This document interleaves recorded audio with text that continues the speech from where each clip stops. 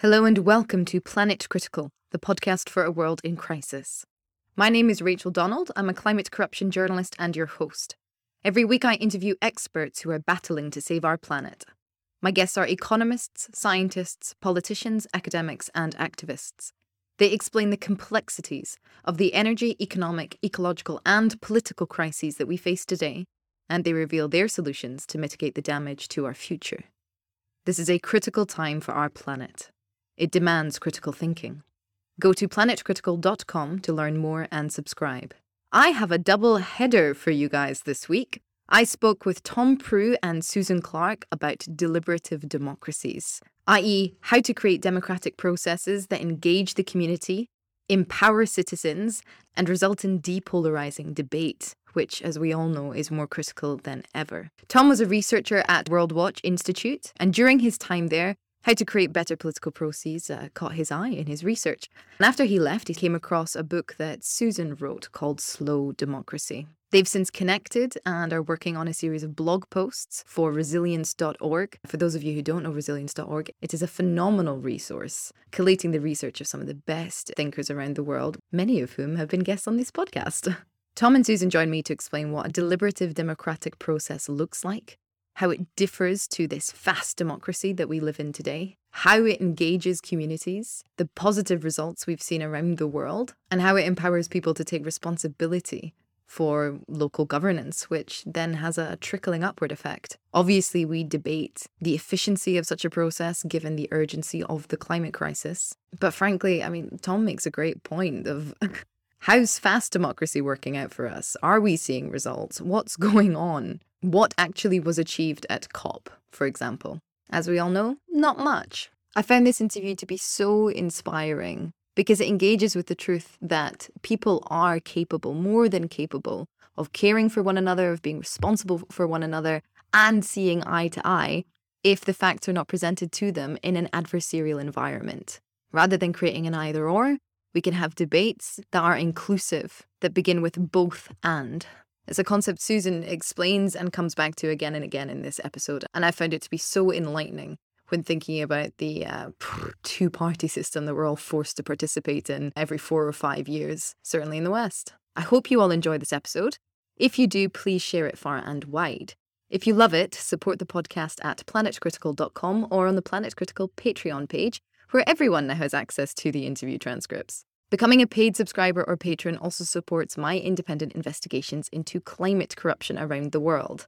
I expose dangerous industry greenwashing and the world's worst climate fraudsters. If that's important to you, join the Planet Critical community who help make that happen. And to those of you who are already supporting this podcast and my work, thank you so much. Thank you both for making the time and for joining me on Planet Critical. If you could both introduce yourselves to the audience so we have a little bit about your background individually. Tom, would you like to begin? Sure. I'm retired. I used to work at World Watch Institute, which was an environmental think tank that ran from 1974 to 2017. And I wasn't there that long, but during my work there, about 15 years of my work there, among the things I was interested in was governance. And like a lot of people, I was inspired by a famous book by Benjamin Barber called Strong Democracy. And I started reading up on that. And at various times in my work at World Watch, I was able to work in some of that content and themes into the things I was doing. And then when I retired, I started working on a book about it. And in reading background material, I came across a book called Slow Democracy by Susan Clarke and Woden Teachout. And I reached out to Susan because I realized that pretty much everything I thought I was going to say, she and Woden had already said. And I asked her if she was interested in doing an update or a different version of it. And eventually we sort of decided, maybe I did, I don't remember, Susan, I'm not going to implicate you in this. I thought a series of blog posts might reach a different audience. One that I had in mind in particular at resilience.org. I don't know if, Rachel, you're familiar with that website. The vast majority of my guests write for that website. Yeah, exactly. Yeah. Oh, well, then you know the story there. It's Post-Carbon Institute, and it's a lot of people interested in who believe that there's a great deal of probably social and political and ecological turmoil coming up in the next 10 to 20 to 30 years. And they're interested in trying to reduce the harm done by that or cope with it or mitigate it or adapt to it. And I started thinking that maybe since I believe that deliberative democracy is a system of governance that is well suited to the likely turmoil ahead, that we ought to do a series of blog posts on that. So I'm curating the series. Susan has contributed 3 key posts to that series, and I'm going to hit her up for 1 or 2 more in the next several months, I know. And so that's where it sits right now. Right. Okay. Excellent. Before we jump in to define what a deliberate democracy is, then, Susan, could you also give your background? Sure. Yeah, it's Susan Clark. I live in Vermont, in the northeastern U.S., and I'm a facilitator and an educator and a writer. And as Tom mentioned, I wrote a book called Slow Democracy, which is, about that idea of it takes inspiration from the slow food movement, which I'm sure a lot of your listeners are familiar with. The idea of, understanding where our food comes from and recognizing our connection to agriculture creates a better system. And, the idea of slow democracy is similarly, can we really understand where our decisions come from? Can we have ownership of those and play a role in democracy? So done an awful lot of facilitating and then gone ahead and done a bunch of research for the book that really convinced me that we need to reconnect with our decision making, and particularly with our place, our geographic place, and we will make better informed and more sustainable decisions. Right. Okay. So would we then define the democratic systems that we currently exist in as fast democracies in comparison? Yeah, like fast food, right?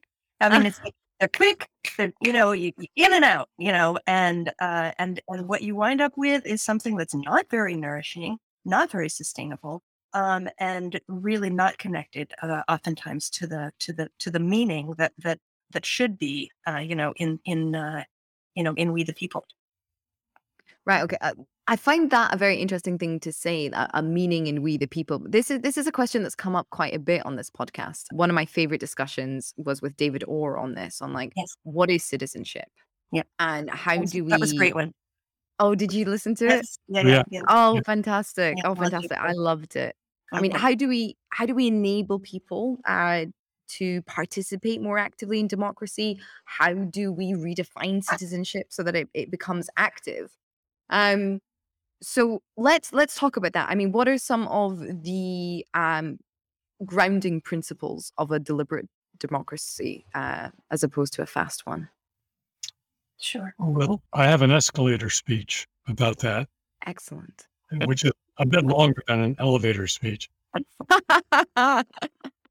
There's a stairwell speech too that's even longer, but maybe we'll get to that. Susan and I think we agree on this because we hashed out what we mean by deliberative democracy in the course of some negotiations about one of the blog posts. But what we mean is a vision of governance that first is mainly locally focused. I point out, though, that it can be and is being scaled to work at different levels of governance as well. Second, it invites citizens into structured and moderated gatherings in person or online, and it supports ongoing, respectful, and public dialogue, exchange, and mutual education. It engages ordinary people and strives to be broadly inclusive of all community members. It's based on balanced information and transparent processes, and it tries to address wicked issues. You know what we mean by wicked in this context, I guess, right? Can you explain it for the listeners? Well, wicked problems that they're complicated. There are lots of stakeholders, lots of points of view. People frame the issue differently, but the solutions depend on how you frame it. They have unforeseen consequences. They're not stable problems. They evolve over time, so they're really hard to get a grip on. And super wicked problem is one like climate change, when it's all those things, but time is running out, and the proposed responses don't take much account of the future that's built into our economic system. So it's a real mess. But this kind of governance, which involves multiple stakeholders and allows people to confront and question and probe the trade-offs involved in any particular solution to a problem, is really best suited to dealing with these kinds of problems. My first, I mean, I have a couple of questions on some of the specific things that you said there, but I mean, my first sort of gut reaction, given the time frame that we're on to confront the climate crisis, is, I mean, how pragmatic is this? Like, it sounds fantastic in theory, but how do you actually start to implement this, either at scale or locally? Because I mean, the other problem is, like, we do, local governance is such a great idea, and I do genuinely believe that it is sort of any necessary future of a stable planet. And yet, because we have until 2030 to kind of combat, planetary boundaries and overshoot and all this sort of stuff, we need international treaties. So how do we balance that need for international consensus and then localized governance in order to engage an apathetic population? Absolutely. And I would definitely go with both and, Rachel. I wouldn't say, Mm, oh, let's only focus on this. mm. But at the same time, we are dealing with a deeply flawed species, humans. Um, and and one of the things we know about them is that one of the things we know about us, especially since brain scan imagery has taught us so much about how our brains work, is that when we're confronted with information that is in contrast with our existing worldview, our our prefrontal cortexes don't even fire, and we go really. It's it's a terrible fact that we've learned about humans. The more we learn about our brains, what happens is that in these wicked problem situations, we go straight to emotion. It's like a reptilian, response. So what can we do to engage? You were saying apathetic, but I feel like there's some other word that has to do with pathos. It's not apathetic. Mm. Like we're too emotionally invested and not able to engage with our prefrontal cortex. And so what are some systems that we can use to depolarize some of these conversations? And that's where, ironically, I mean, when we named our book Slow Democracy, my husband was like, oh, that's a great name. And maybe, you can get the domain name and see if you can get painful dentistry at the same time, because it sounds so great, Slow Democracy. Uh, but the reality is that it's slow democracy is often faster. It's often faster because we skip the polarization, we skip the yeah but, and we create a setting where we can be our best selves. And we are going to elect better leaders into those national and international domains when we ourselves have experienced that deliberative process. You know, I've learned so much from the environmental education movement in this. And, David Sobel, the wonderful environmental educator, professor, told us years ago, and it's been quoted many times. I can't remember the exact wording, but it's basically um, no tragedies before sixth grade, I think it is. Basically, humans need to love a thing before we want to save. We have to engage. We have a lot of people who don't love democracy because they don't see it working. But Oh, when yeah. you can be involved in a local process and you can see that a democratic process really can work, you can sit down with a person you disagree with and you can find a way forward. Maybe not on everything, but Mm. find some common places where you can move forward. Even if it's, I want a bike path because I believe that a bike path is going to create less, it will have fewer fossil fuels and you want the bike path because you think it'll be good for economic development in your downtown. We might have very different reasons for wanting that bike path, but we get the bike. And that's where we can move forward with people that we might fundamentally disagree with on other issues. That's what's exciting about a slow democratic process. If I may jump in here, though, there seems to be a slight tension in what you're saying, because you're saying we can move past depolarization, and yet you're also saying when people are confronted with information that they fundamentally disagree with on a sort of ideological level, then their prefrontal cortex, i.e., the rational decision-making part of their brain, doesn't kick in.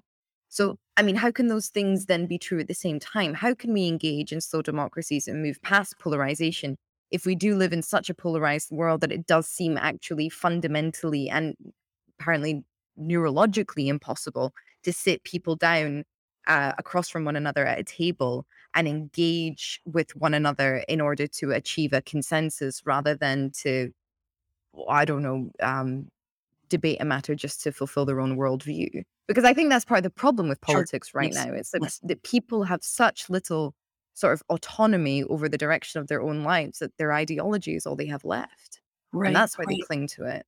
Yes. Yeah. And I would not suggest a process where people let go of their identities. I think it's all about the framing, Rachel. It's all about, Mm, if you sit people down and say, bike path or no bike path, then you've set up a polarized situation. But mm, if you invite people into a discussion where we say, how can we have a vibrant local economy and also support our natural resources? If you frame the question in a way that brings in both sides, and facilitate it in a way where we really are expressing that your idea that there should be a vibrant downtown isn't one that I necessarily agree with. It's not my top priority, but it's not hateful. mm. And likewise, most people on this earth agree that that ecological balance is important. So how can we take the best of both of those views and not pit them in a debate? It's inclusion, it's deliberation, and it's empowerment in those decisions that will bring people together. Right, understood. I do like that framing of rather than doing either or, you just make it and this and that as well. Okay. And certainly it seems, I mean, again, great in theory, but I mean, just looking at, COP26 and the inability to A, confront the reality of our situation, and then B, reach consensus on very, very basic things of which we have data. Like, we know there are certain things that we need to do. The pragmatist in me says, well, if those who are trained in like diplomacy and negotiation can't do it at a level at which we desperately need to in order to save our democracies as they currently stand, flawed as they are, how can we expect people on the ground who live very precariously? And I used the term apathy earlier, and perhaps that wasn't fair of me, but like precarious people living precarious lives that maybe don't have the time to think about all this sort of thing. How can we expect them to do what our leaders are incapable of? I have something, but it's not a silver bullet. Mm, I don't think there are any silver bullets. That it may be the climate change and the other threads of the converging poly crisis we're facing are showing what the limits of Homo sapiens are as a species on the planet. But I'd like to believe that one of the reasons the COP26, the COP meetings have been, underwhelming in terms of results is that there's a disconnect between the people, the earnest people who see the need for action and who attend those meetings and negotiate on behalf of their governments, and the people who live in those countries. There's just sort of a severance of political connection between those levels. So nations negotiating around at the COP meetings made pledges, but without necessarily having anything like a buy-in for those pledges back home. And mm, one of the things that a deliberative democratic culture would do would be to enable and encourage and support ordinary people in, I hate to use the word interrogate, but because it sounds so, where were you on the night of the 25th? But kind of like that. It says, well, you think climate change is not a big deal. Well, I think it is. I live in Tornado Alley, and the incidence mm. of tornadoes is going up every year. And my town got wiped out last year. Yeah, I think it is a big deal. you bring people together in certain settings that encourage them to hear each other and confront the facts as they can be known and the consequences and the trade-offs involved. And if they are able to reach some kind of consensus, then you create that political buy-in and you create the support for policy at the level at which maybe the COP meetings are being negotiated. And again, it's not fast, but it's faster than trying to negotiate agreements without any political buy-in, because people will just de-elect the folks who support that kind of thing as representatives. Yeah, I agree with what Tom said, and I would add, he uses the conditional. Here's what a deliberative democracy process would do, and I use the present tense. Here is what a deliberative democracy process does do, because I've seen it happen again and again. It's super inspiring, Rachel, and just step away from those stupid international conversations that are disinspiring, and take some time to look at just for your heart, for your soul. I would encourage all our listeners to look at the successes that are happening at the local level and at the regional level. I actually think that at those international and national levels, they are working under the worst of circumstances, because you've got what Amanda Ripley calls conflict entrepreneurs, people who literally make it their work to polarize and to agitate the base, agitate their country's priorities in a way that it's about trying to convince others, or it's about winning rather than being about trying to create new solutions. But when you bring people together and say we need a new solution, and there isn't this sort of loaded conflict entrepreneurship on either side, we see again and again that humans can figure this out. They often aren't 100% perfect solutions, but they create forward movement, and they create commitment to the process so that we can continue to move forward. The thing that I really like about the image is the idea as well that if people felt that they were more engaged, they would then also be far more likely to engage in calling out bad behavior. Like, I think we've gotten to the stage now where people just expect politics and politicians to be so performative and so self-serving that, like, certainly in the UK, I mean, we're kind of going through Partygate still. Log Joe, he just paid his fine. And it's like, it's just mad that he's not resigned. 10 years ago, he would have had to resign, and he's still not resigned. And people are just like, yeah, whatever. Like that's what we would expect from that guy. Whereas I feel like if people felt that they were more involved in their own democracies, then it would kind of turn on everybody's, and I think everybody has it, that kind of like journalism gene. Like, well, no, you work for me, actually. So I am going to call you out because I do have a voice and I have the power to affect change. And I think is what really, really is so exciting. Can you give some examples? You mentioned locally and regionally. Can you give some examples of deliberate democracies that are functioning around the world? There's one in Susan's town. Ooh, tell us about that. The New England town meeting, I think, is a great example that Tom mentions. And that's a separate book that I wrote called All Those in Favor, a little book about the Vermont town meetings. But these are not that sort of town hall meeting model that we see where people, yell at each other. It's an actual part of local governance in New England, where each town has an executive body that's the select board, and then basically the legislative branch is everyone in the town. And on town meeting day, everyone in the town, all the voters, come and make binding decisions on key issues of finance and governance. So this is where we decide our budget. This is where we decide on governance tools. So the floor debate, the floor discussion includes amendment, and here's, Rachel, where I think that it goes to your hope or your assertion that human beings, actually do have that, kind of journalist gene. What's that? Accountability gene. Accountability, yes. When you actually are are in charge of something, even if it's as small as your own town government, when what you stand up, you know that you can impact your neighbor's vote. What we see is that we tend to be more civil. We tend to be more responsible in our deliberations, not so extreme. It's very different from online. It's very different from the flaming and whatnot that happens. These places in New England that have town meetings do rank really high on national measurements of social capital, that level idea of trust and mutual assistance and tolerance. So I mean, I think town meetings are a good example.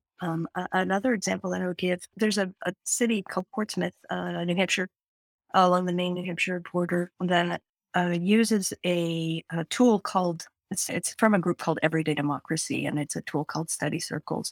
And it began doing that several decades ago, actually, around a very controversial school issue. There's some community organizing that happens at the beginning where you make sure that you get a broad, diverse cross section of the population involved. Everyone's invited. Then you break up into small groups and you have, I think it's a series of 5 or 6 meetings where you really dive into the information, because good basic information is really critical to a good deliberation. You listen and hear each other. The issues are framed, as we talked about, not as, A versus B, but let's co-create C. Let's figure out this question. In their first case, it was about, there were some schools that were under enrolled and one school that was over enrolled, and they needed to figure out. It's really hard to move kids around in a city. It's super controversial, very emotional. But they were able to visit the schools, get good information, and ultimately make a recommendation to the school board. It was a big bond issue that passed because there were hundreds of people involved in the research and in identifying the solution. So they've gone on to create what's called Portsmouth Listens, which is a standing group in their little city that isn't devoted to any particular, they're not pro-economy this or anti-environmental that. What they are is pro-democracy. And the entire focus of the group is, let's have good facilitated processes where we can really make sure that we engage folks. And they've gone on to deal with issues of race.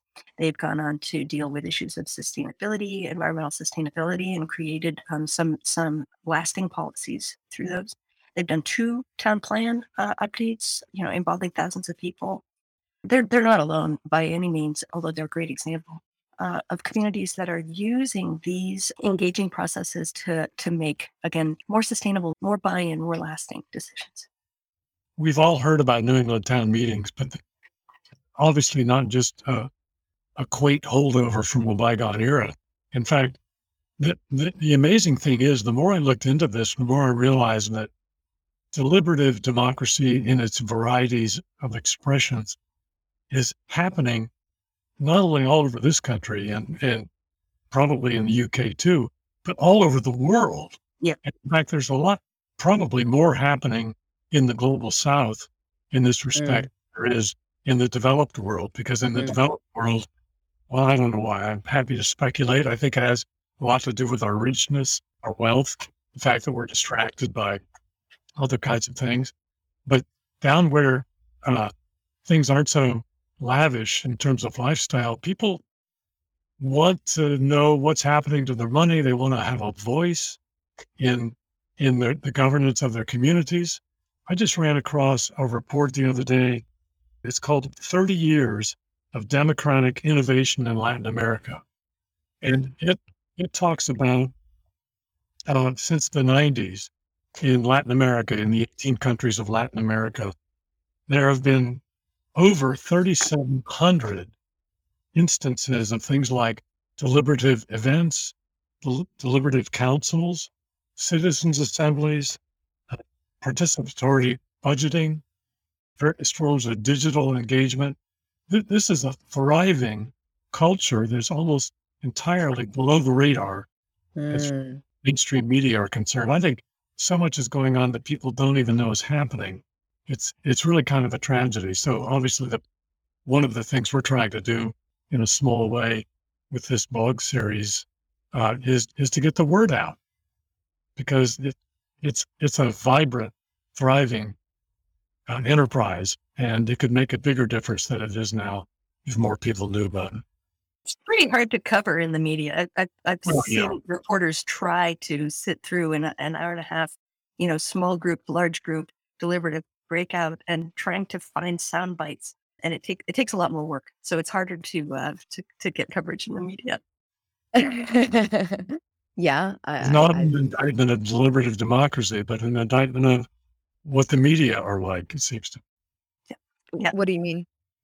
Well, I mean that the media, if it bleeds, it leads. News is what's new. Sure, you send some reporter to a city council meeting and he comes back or she comes back with not much to say unless somebody thought the mic was turned off and said something outrageous. Right. You don't see a lot of headlines like team finds consensus. Yeah. Well, I mean, listen, as ever, I feel compelled to defend my industry. I think what is often misunderstood about the media is that journalists are not opinion writers and they're not essayists. They are reporters, and there needs to be a larger, I would argue, ecosystem of essayists and opinion writers, and people that cross over between journalism and academia more. But it is sort of inherently unprofessional to report on something unless it is new or news. And certainly for most reporters, I mean, you're just simply not allowed to allow your politics to enter into your reporting, which is why you wouldn't find deliberative democracy team finds consensus in town hall meeting. Why That not? needs to be an essay in the New Yorker. Exactly. That's what happened, And Rachel. there are lots of people in that community who would like to read about that. Well, then they should start their own press as well. Definitely. Yeah. Let's get into local media. That's another rabbit hole. Oh, it's surprisingly on topic. I had lunch with a friend a few days ago who manages a whole bunch of regional papers in the UK. And he was saying, people do not understand how important local media is to local democracy. Yes. Oh, yes. Such an important. Oh my gosh. Yes. Yeah. Yeah. Mhm.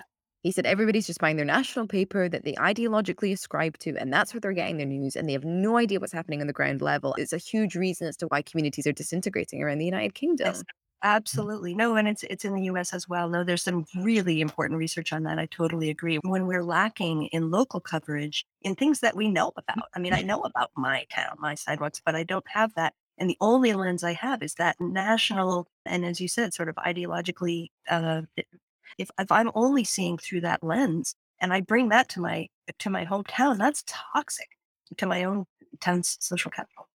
Let's get into that.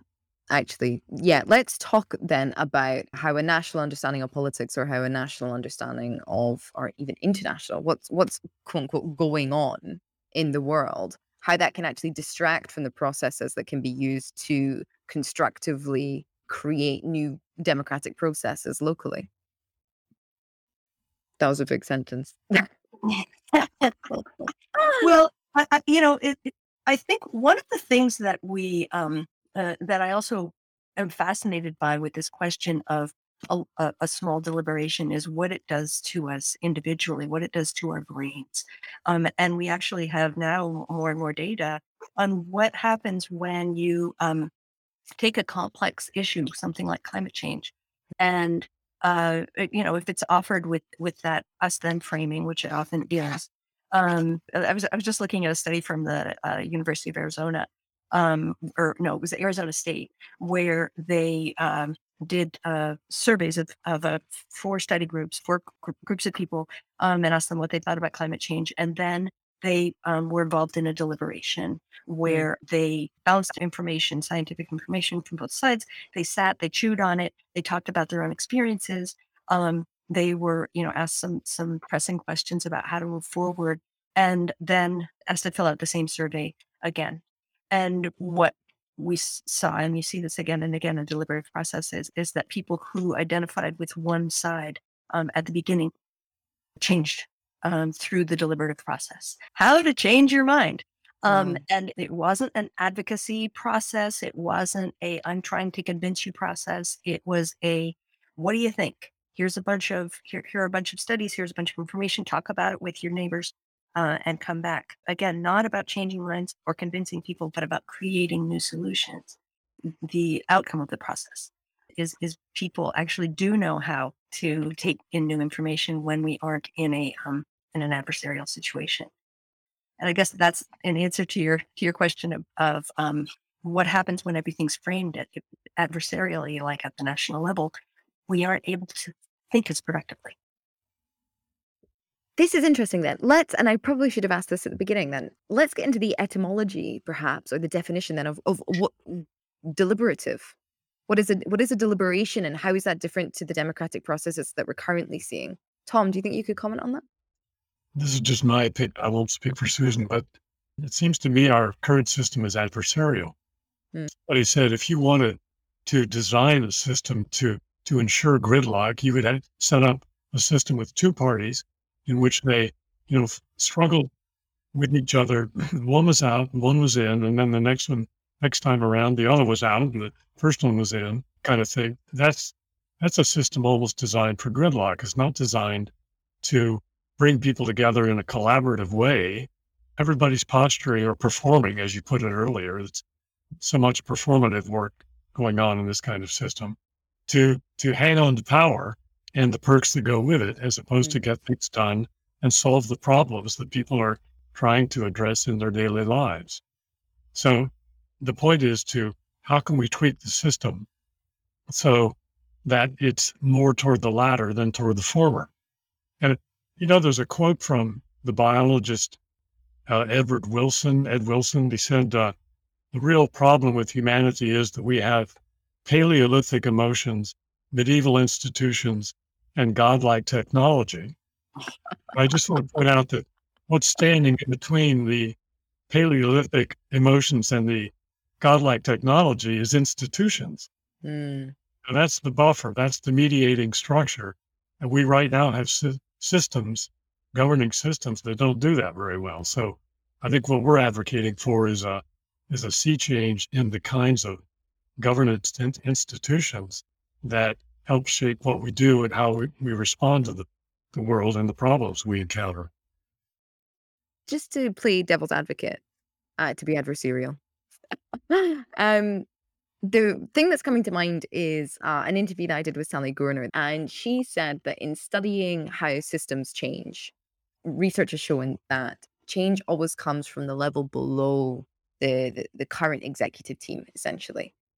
So as much as there is a push for grassroots change and community change and all this stuff, and she says that is really, really important. Of course, it's important. If you actually want to effect change quickly, you need to go for the people just below the decision makers right now. And she said, arguably with the climate crisis, that needs to be the strategy, because the medieval institutions that are in place do serve those decision makers ultimately, and do serve a certain class globally. Yeah. Well, I'd argue that how's it working out for us so far? Well, it's working out pretty well for them. Protest movements have been doing for decades. You're old enough, I think, to remember, maybe you're not, to remember the Rio conference in 1992. You've read about it for sure. That's what put the modern environmental movement globally on the map.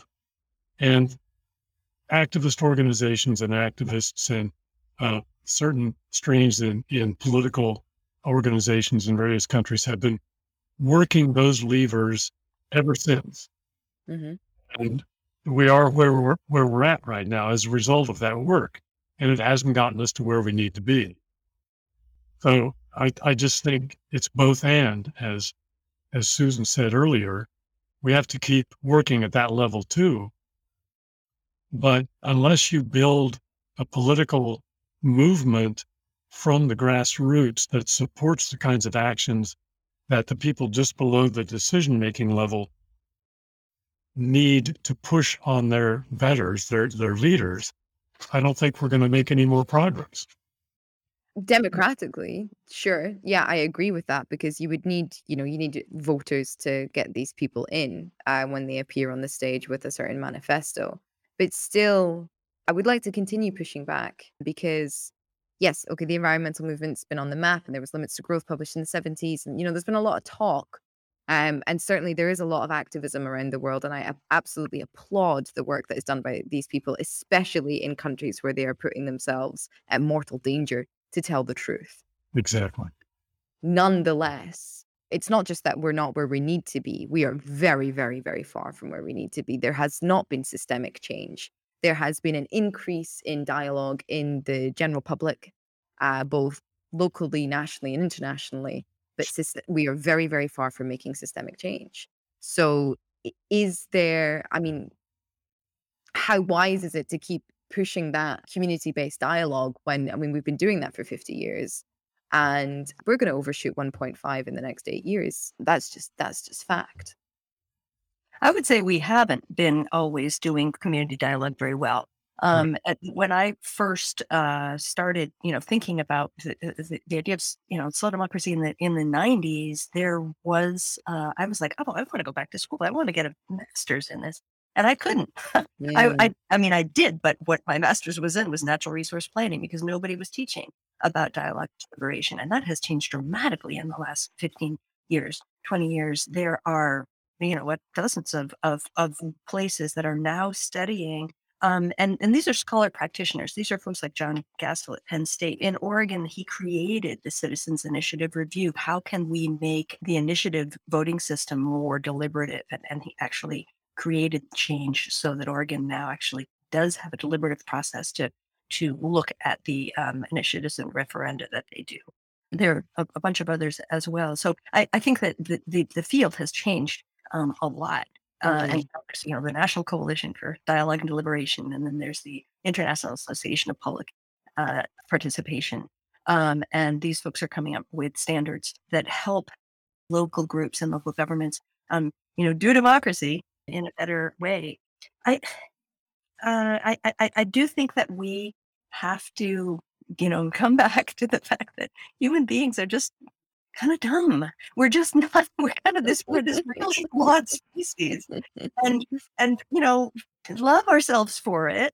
And how do we talk with people that we love? How do I talk with my kids? How do I talk with my neighbors? We need to do it in a way that has some patience. Even though, yes, we're in a big rush. Again, I think slow can be faster, and allowing a process that is non-adversarial and that does bring together people who are different, but who can find some commonalities is actually, it's fun. It's actually fun. Well, and we measure this again and again. How was that deliberative process for you? We do surveys at before and after, and people say that I liked it. I would do it again, which is not the way I feel about a lot of my social change work. A lot of the adversarial work that I do it because I know I should, but it's really hard. And so many of us have stepped back because it's so tiring. Whereas this local work is invigorating. We are social animals. I think what I find particularly interesting in the arguments that you're both making is it harks back to this maxim in physics and in marketing, funnily enough. In physics, it's the paradox I can't remember the name of. And in marketing or business structure, it's this idea of like, don't go for efficiency, go for effectiveness. Because efficiency will only take you so far. Whereas effectiveness will take you all of the way. And sometimes that means it'll be maybe a little bit slower. Sometimes it'll mean a bit faster, but it will always be exactly what you need it to be, whatever that process is. Oh, I like it. Yeah, right. And in physics, it's not going to come to me, but essentially the paradox is it's the myth of efficiency. No matter how efficient you make a process, you will always end up using more and more energy because an efficient process becomes utilized more and more by the resource users around it. It's the Jevons paradox. Did I explain it correctly? Yeah, pretty much. I think he started with it. Named for an Englishman named Jevons, who noted that when they started using steam power equipment to mine coal, that the coal went down and people used more of it. Exactly. Let me just add a gloss to what both of you have been saying is that Please. I had David Orr on a few months back. He said something else too that stuck with me. He said that our environmental and political troubles are linked and they're intimate and reciprocal. And you can't really fix the climate until you fix how we make decisions as a society. And I think that's what we've been talking around for the last 40 minutes or so, is that the way we make decisions as a society doesn't plug us into those problems. It severs the connection between our awareness of the problems and our ability to make a difference in terms of how we as a collective, as a society, respond to them. So that's what deliberative democracy would try to restore that connection. I completely agree with you. I think we live in a very funny age now whereby, despite sort of the lavishness and the privilege that we have, the vast majority of, let's say, Westerners also work, bullshit jobs, to use David Graeber's term. I didn't know we were allowed to use that term. I would have used that earlier. Of course, you can say whatever you want in this podcast. Yeah, so bullshit jobs, for anybody listening who doesn't know, it's essentially this idea that you are so completely separated from the fruits of your labor. You're earning money to do a very meaningless thing that could either be replaced by a machine or, yeah. And I think that essentially having, like, especially the educated, I don't want to use the word class, but I can't think of anything else, like the educated class, and pushing them into these bullshit jobs where they are so removed from their labor in a Marxist perspective. I mean, are we not living in this kind of very strange period of, like, eternal adolescence where we have almost no, not just autonomy, but no responsibility for the world that we live in, because nothing that we do essentially ever impacts change or can impact change. And I think that it fundamentally severs, you've both been using this term and I really like it, like severs human nature from the best of itself. Like, I think we are such responsible, collaborative beings. And that's like the essence of our progress. And to disallow, to block, especially, the educated class from being able to take that responsibility, not just for their own lives, but for the shape of the world, I think it's a huge reason as to why we're in the mess that we're in and why we have this crisis of imagination that means that people cannot seem to figure out where to go and how to envision. It's like that phrase, it's easier to imagine the end of the world than the end of capitalism. I totally agree with what you're saying there, Rachel. One of the posts I put up is called 9 Short Arguments for Deliberative Democracy. Number 9 argument is it's governance for grown-ups. Your adolescence triggered that in me because I think it is a way, and I think actually people often crave this. Yeah. They want to take responsibility, but they're not Yeah. empowered to do it. And this kind of system, this culture of deliberation and deliberative democracy would actually empower them to be responsible and to take responsibility for how their communities are run and what they look like. Absolutely. Yeah, I think there is this assumption that what we want government to be is a vending machine. We want to put our taxes in one side and get the services out the other side. And if it doesn't work, you kick it. Like that's the vending machine, of democracy. And I think sometimes we hire public servants who think it is their job to be that vending machine. These middlemen bureaucrats who, they're doing their best. We've asked them to do this thing. Leaders, I think, sometimes think, oh, that's the machine that people want. They're apathetic. They don't have time for meetings. Whereas, in fact, if they flip that on their head and say they would love to be asked meaningful questions. They don't want to come to meetings where they're just rubber stamping what we decided already. But if we can ask meaningful questions and have a meaningful process, what we find is that people do come. They come again and again, and we oxygenate that democratic process instead of making it into a machine. And I think connect as well, connect across the demographics, because I recognize as well, I just spoke about, the educated class or the educated demographic, but sort of one of the great travesties of the modern era is that it is the people that live in the most precarious situations, whether they are geographically on the front line of climate change or whether they are the working class in overly developed nations where there is more than enough access to wealth and to housing and to food. And yet, despite that, they are still squeezed beyond belief to just fight for their own survival. I mean, these people sort of bear the great burden and responsibility for keeping the wheels turning, whether it's, indigenous people that are forced to sell off their land in Malaysia for timber so that they can, feed their families, or whether it's binmen on the, in our own nations. There is a sense of like the burden of responsibility is put on those who have no access to power or to places where decisions are made. people that would have access are given no responsibility and so are therefore disempowered and perhaps apathetic or whatever. And so kind of what you're saying is, well, what I'm hearing is like there's that bridge, sharing the burden of responsibility and then sharing also the capacity for autonomy, empowerment, decision making, and perhaps finally bridging that gap between the classes, which is so important if you want a democracy to accurately, function and look after the majority. I so agree with you, Rachel. And I think that that class divide is oftentimes I'll hear people say poor people don't have time for, quote unquote, slow democracy. Or what about people who don't like to give speeches? And that's where you get into the super rich discussion of how can we make these processes more inclusive?